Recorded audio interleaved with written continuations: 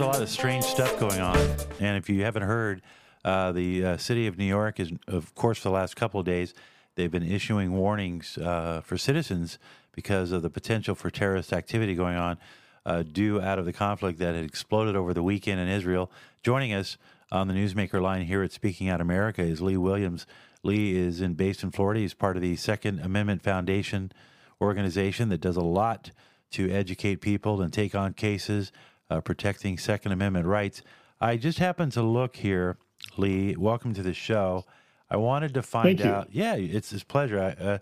I wanted to find out what the laws were as far as gun ownership in Israel. And it turns out that personal weapons are allowed with pistols with a limit of 50 rounds of ammunition. To qualify, one must be of a certain age, depending on IDF service, live or work in an area that demands extra security, not have a criminal record, and pass a training course and a background check, among other things. Now, compared to the United States, that's pretty drastic because it sounds like you have to have been in the Army or military, serve the Israeli Army, or be specially trained.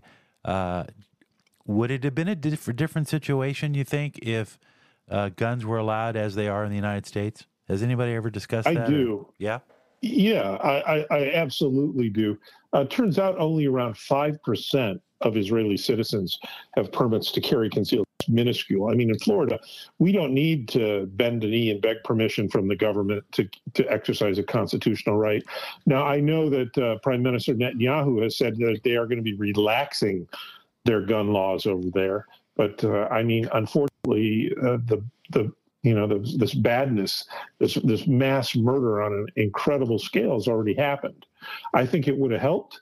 I think that's why we don't see this over here, because there are millions and millions just in Florida of people who are carrying guns defensively and have realized it's a heady responsibility. So they've gone out and got a good weapon, and they got professional training, and they carry it very seriously. So I think it would have helped over there. I think it would have evened the table a bit. I can't stand, and I've done nothing but watch TV for the last couple of days. I can't stand what I'm seeing. And I know I've talked to a lot of friends, and they all say the same thing. My God, at least here we have guns, and we could have fought back. Yeah, or it may have made Hamas think twice about landing in just general areas, because they know that those people would have had guns and they would have been shot at once they heard the bullets flying. So that is something to think about. How did you get involved with the Second Amendment Foundation? And then also tell us what your greatest concern is at this point for Americans. Well, I was an investigative reporter at a newspaper chain, at a newspaper here in Sarasota that was owned by this chain called Gatehouse. And they were great to work for. The editor at the time encouraged us reporters to blog about our passion topics. And I've always been interested in firearms. I was in the Army, and I was a policeman for 10 years before I became a journalist. So I started a pro-gun website that the newspaper totally supported for 10 years. And I was the only one in the country that was writing pro-gun stories on a site sponsored by a daily newspaper.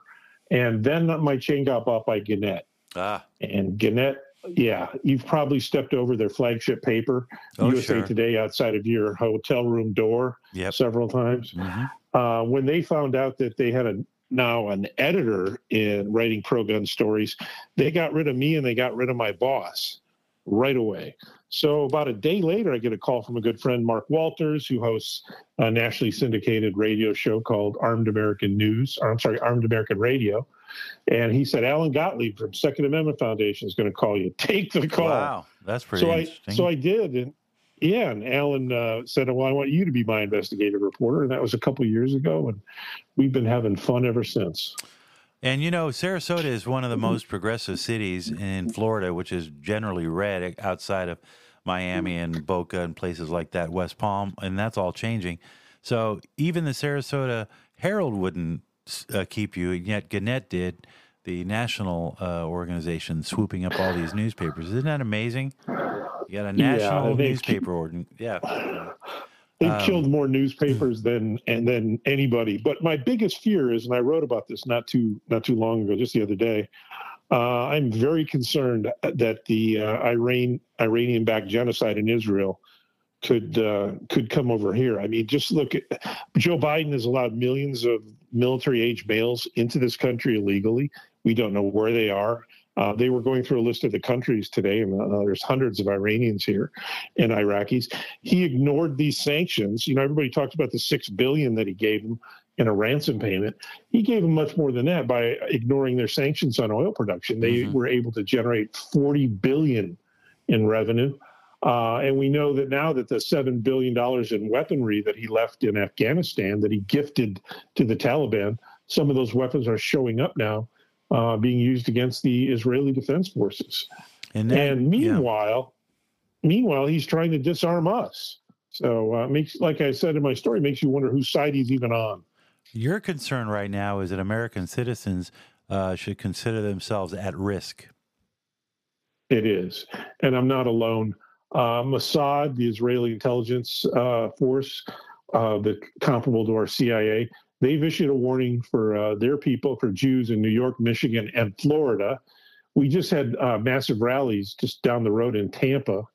FBI just put out a warning today for people in New York to watch out for terrorist activity.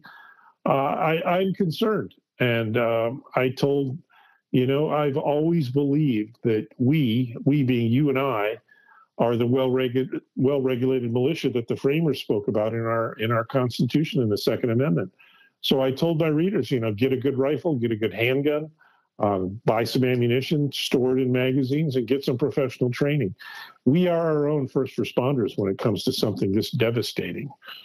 And I think we live in an age now where we have to accept that the cops aren't going to show up so quick. And no. If you want to protect your loved ones, you better start thinking about ways to do it in a lawful way.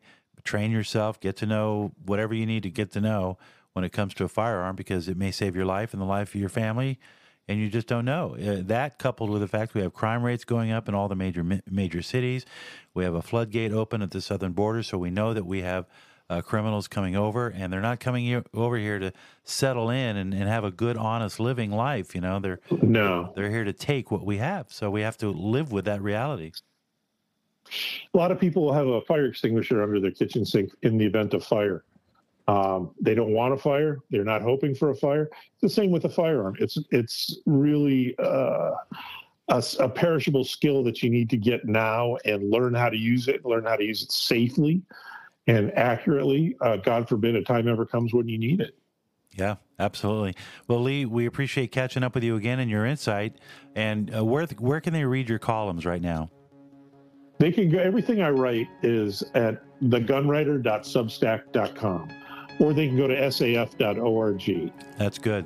We'll talk to you again soon. Time is short. Be safe, my friend. We'll talk to you next time here on Speaking Out America. I mean this literally, when the pure, unadulterated evil is unleashed on this world. The people of Israel lived through one such moment this weekend. The bloody hands of the terrorist organization Hamas, a group whose stated purpose for being is to kill Jews. This was an act of sheer evil. More than 1,000 civilians slaughtered, not just killed, slaughtered in Israel.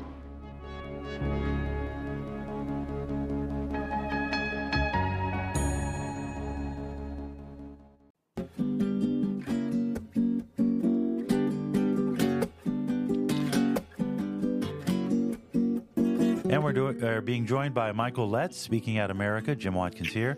Michael Letts, our regular guest. He is a one-time Special Forces and law enforcement officer in the United States as well, and then also the CEO of InvestUSA.org, which is a company, a nonprofit that supplies bulletproof vests to law enforcement officers across the country. And he's an expert on all things law enforcement. But I want to tap into your experiences as a Special Forces. First of all, welcome to the program, Michael. How are you? Jim, it's always a privilege to be on your show, and we thank you for the opportunity. It's my honor. And you have served this country, and you told me and our audience a couple of times that you are a one-time Special Forces officer. Can you tell me a little bit about your life, and then I want you to take us into what is going on in Israel now from that perspective. So tell me a little bit about your Special Forces career. When were you in? Where did you serve? What were your conditions?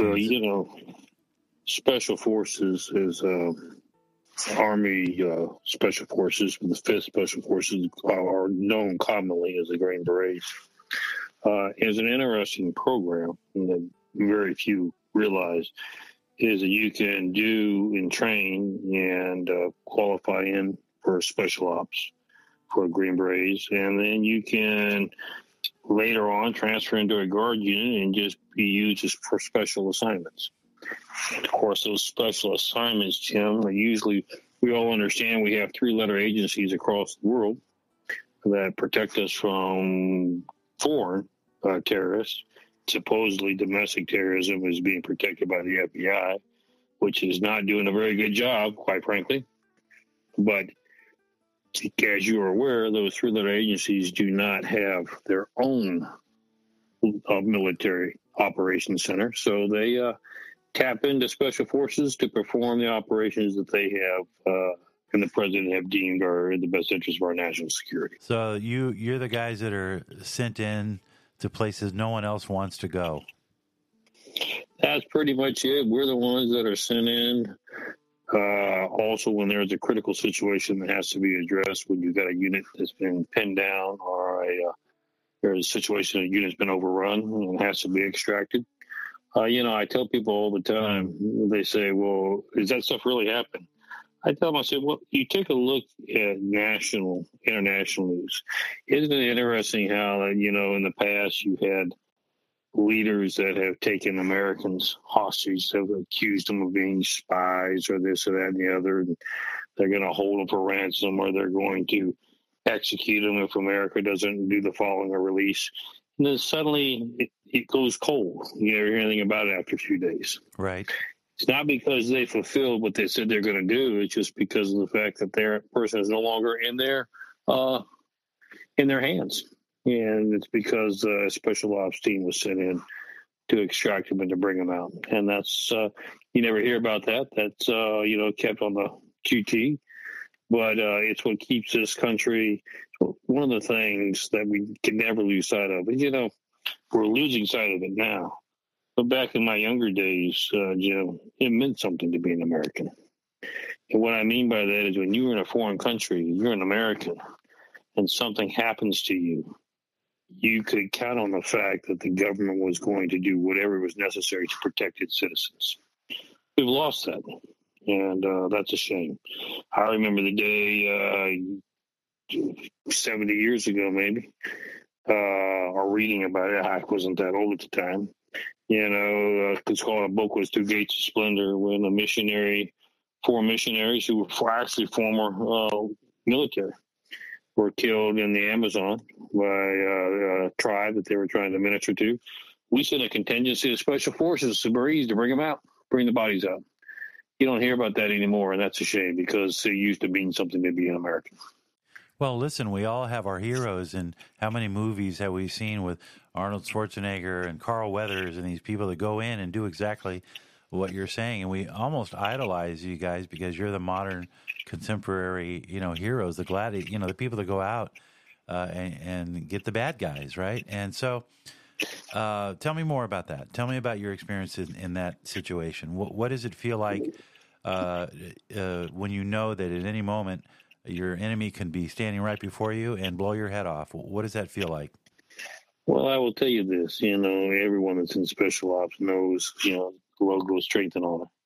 And what happens is when a situation occurs, you're briefed and you're gone. You're mobilized within hours after it occurs.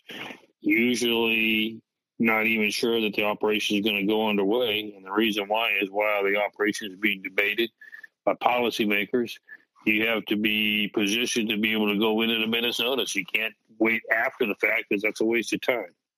So those operations are quickly planned. They're implemented. They're put in the air. You get to the location. Then you, hopefully by the time you get there, you've gotten the green line to proceed. I think it's imperative to America that we show strength and that we show the ability to protect our citizens as we once did. It's the same thing as the situation. And all this ties in, Jim, with intelligence. Intelligence is key. I will tell you this. You've got to have good intel. Your mission is subject to failure.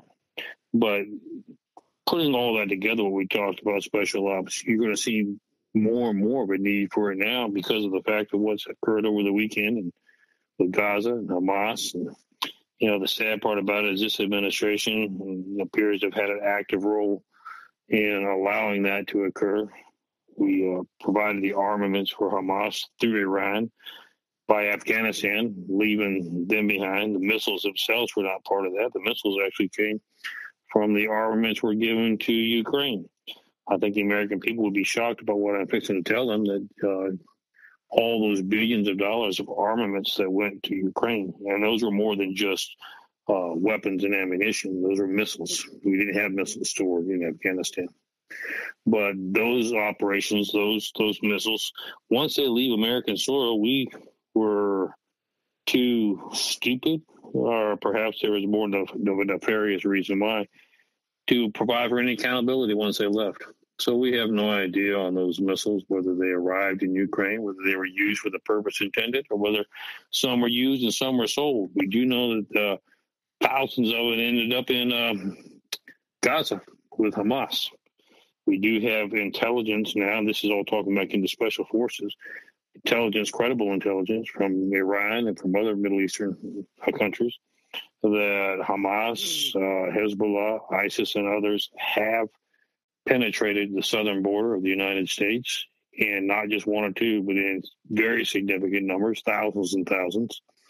They are all around this country and isolated into terrorist cells. And quite frankly, I feel like what you see in Gaza is a precursor.